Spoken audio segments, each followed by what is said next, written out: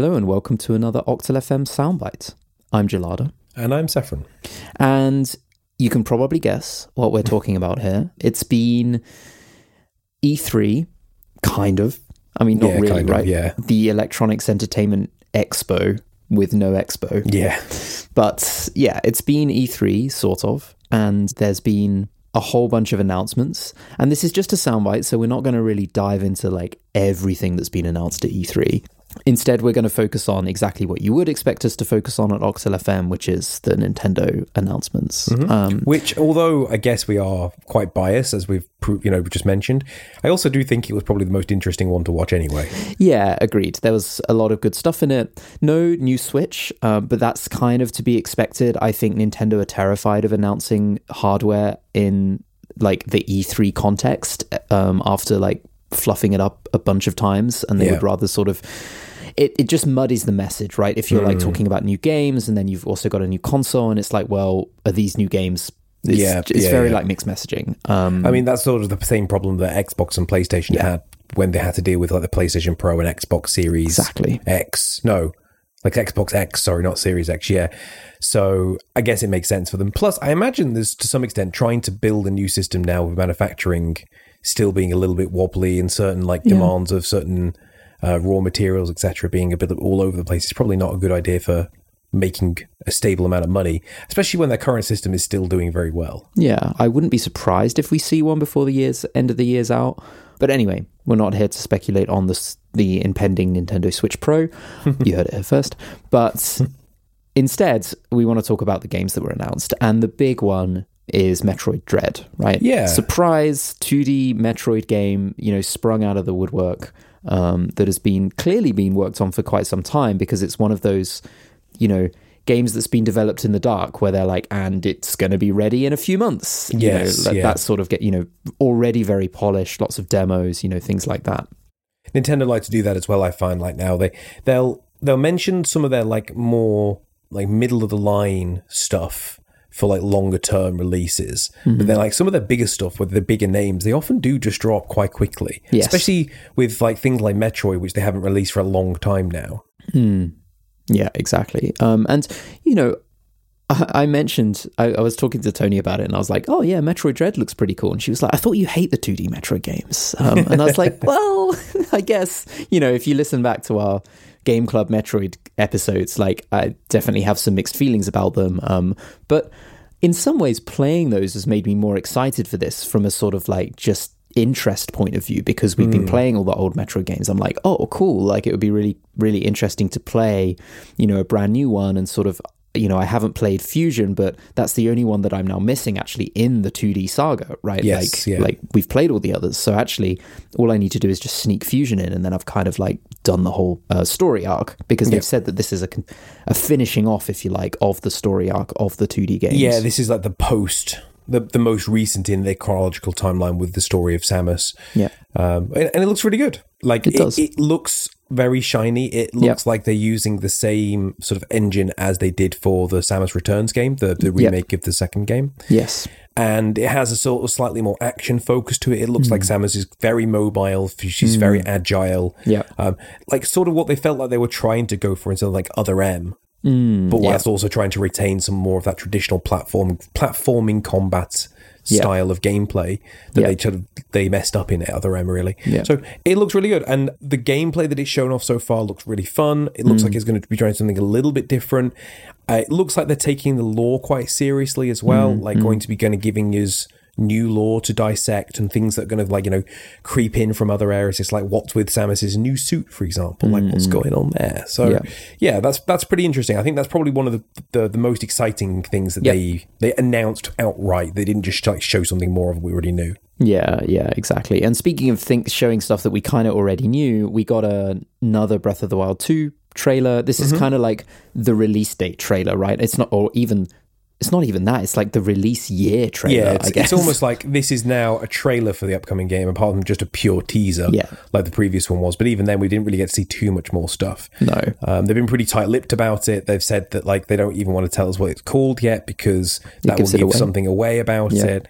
But the core of it seems to be a case of like half of Hyrule or something along those lines is going to get dragged up into the sky, and you're going to have to go up to the sky like area to do things, and maybe like go between the original Hyrule of Breath of the Wild and this area. And there seems to be something funky going on with Link's arm that can like maybe rewind time. Not sure. So yeah. But I mean, it kind of makes sense with like the Sky related stuff, and then previously in the same direct, they also sort of like re-mentioned the fact that Skyward Sword HD is a thing. So like maybe the two are relatively connected to some extent. Like maybe you're going to have like a callback to Skyward Sword, which is like I think canonically supposed to be like the first game in the series. So yeah, like I'm excited, but I'm also like not. I'm no different to how I was, because it doesn't really tell me any more than I already knew, and I know I'm going to buy it and play it anyway. So yeah. Another one that when I saw it, I was like, "Oh, Seth's going to want to talk about this." Is Advance Wars 1 and 2, right? They're remaking Advance the first two, the only two. There were more than that, weren't there? Well, in terms of ones released in the West, these were the first two released in the Western market. Because I mean, the original Famitsu Wars goes back as far back as like the NES, like the same sort of time as like the Fire Emblem games, back in like 1980, like 9 or whatever. But these ones were the ones for the Game Boy Advance, and they've remade them. They look all very shiny and new. I'm not sure how I feel about the new art style and the new direction. We talked about that prior to the show. I feel it looks a little bit like too simple, too block colors.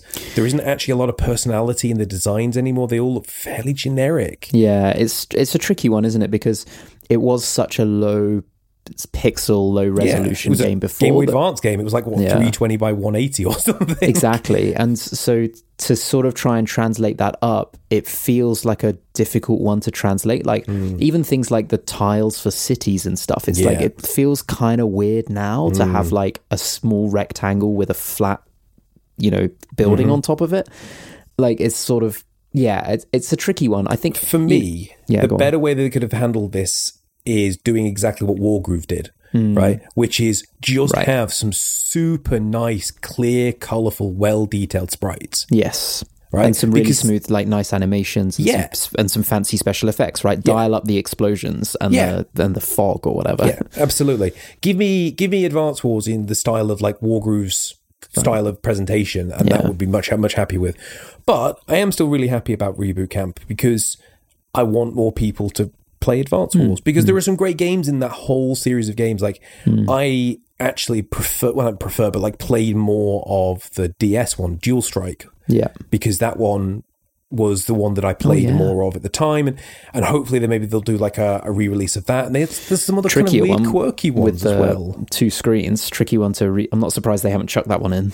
Maybe, but I mean the second screen in Dual Strike was really just a glorified status screen that you could just click the button to bring up. So and also where the planes would be when you were attacking planes, would they show up at the top? I think so. I mean, really, it's not that big a deal. No, true. The core game is the same, really. Yes. So I'm hoping that this shows a resurgence, a reinterest for Nintendo to move into some of their other strategy-related games that isn't just Fire Emblem. Although with that said, in fairness, they did then announce another. Or they didn't announce it. It was another trailer for a game that had already been announced at E3 prior on, that's strategy related, which is another Mario Rabbids game. Which looks pretty good. Yep. I never really got on with it, but then it's turn-based. It's just my...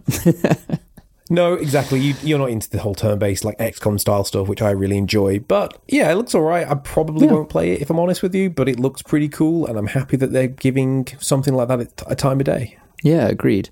Another one that was sort of a big old collection of games, which I'm sure that I'm mentioning because otherwise Tony will be annoyed, was the Danganronpa collection. So big old collection of Danganronpa games, which is cool.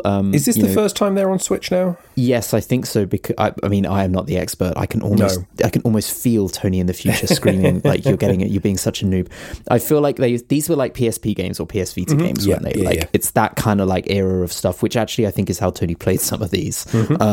They aren't. Yeah, they're not traditionally been super accessible, so definitely getting these games on Switch is a great boon for them, and it makes sense as well because it's got a very dedicated and very vocal fan base. Yeah, so I imagine like they're going to get a lot of free advertising just for that as well. Yeah, exactly.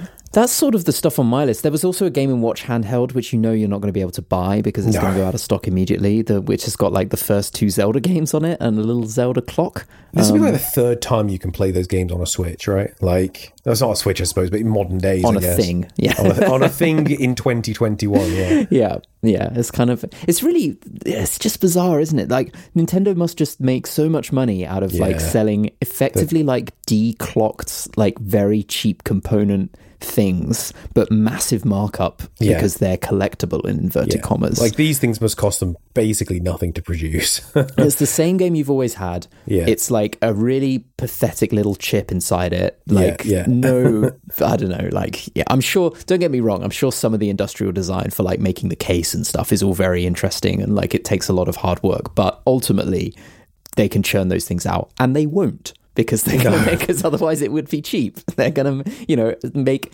100 of them and sell them for. And they'll be like £100 each or something on the second-hand market, despite the fact you could probably manufacture them for like maybe £1 at most. Yeah, exactly. But yeah, if I want to put my cynical hat on as well, just to make it a slightly longer soundbite, I feel exactly the same way about the new Super Mario Party game they announced. Because like they didn't ever finish the first one, in my opinion, Super Mario Party, like on the Switch, because they didn't have online play for the longest time. Then they eventually released online play just because this was coming out, most likely. But they never added more boards. They never added more mini games. I'm like, this is criminal. Like, this is what they showed off for Super Mario Party Superstars, which is like, it's like old Nintendo 64 boards and like 100 of the kind of favorite mini games from back in the day, right? Yeah. This should just be free DLC. Yeah. Or maybe paid DLC, but like, like £6-7 Not to a go whole new onto game. the original game. But no, it's a whole new game. Pays more money for a game we've already basically made using content from a console from 20 years ago. Yeah. I mean, it'll be new content for some people. That doesn't make it acceptable. It just makes it even more cheating. I just very frustrated because I was really excited about Super Mario Party on Switch when it first came out, and I bought it straight away. Yeah. And it was kind of fun. But then it's like, actually, there's not a lot here, And then I saw this, and at first I was like, oh, finally, DLC. And then I was like, no, it's its own new game. I'm like, oh, great. Okay, so I'm not buying that then. If I just want to play the original bloody N64 boards and the N64 minigames, I'll just bust out an emulator. Yeah. Also, the Mario Party on the N64 was the best one, right? Like those early ones. The early ones were definitely the best ones, no question. Like 2, 3, and then some of the ones on the GameCube were really, really strong. So it makes sense to try and utilize them. I don't know. For as much goodwill as Nintendo get for doing things, let's say Metroid Dread, which is like a series that they are less invested in trying to do something with, but still have put like a lot of effort into making a really great game. They also mentioned Prime 4 as well, but saying it's still not really ready to show anything yet. And then like bringing back old classic series like Super Monkey Ball and Advance Wars, great. But then it's just the cynical like aspect of like, rehashing the same stuff from back in the day and reselling it for another like £55. I'm like, I don't know about that, Chief. That is also Advance Wars 1 and 2, isn't it? To some extent. To some extent, that is true, but we don't have an Advance Wars game already. This is where we can start to do like a slow fade of soundbite. Like it's just Seth you kind of rambling. It's just you ranting, and we just slowly fade away into nothing. Maybe we'll cover this like in a full episode, like we're talking about all of E3 or something. And expect, we're undoubtedly going to cover some of these games as they come out, like in either sound bites or full episodes. I imagine, you're going to pick up Advance Wars and tell us all about that. Yeah. We'll probably both pick up Metroid Dread, and that'll end up being a Metroid Game Club, right, eventually. But until then, I've been Gelada. And I've been a grumpy old man. And catch us again for another episode of Sephron Rants about Nintendo /Oxel FM Soundbite very soon.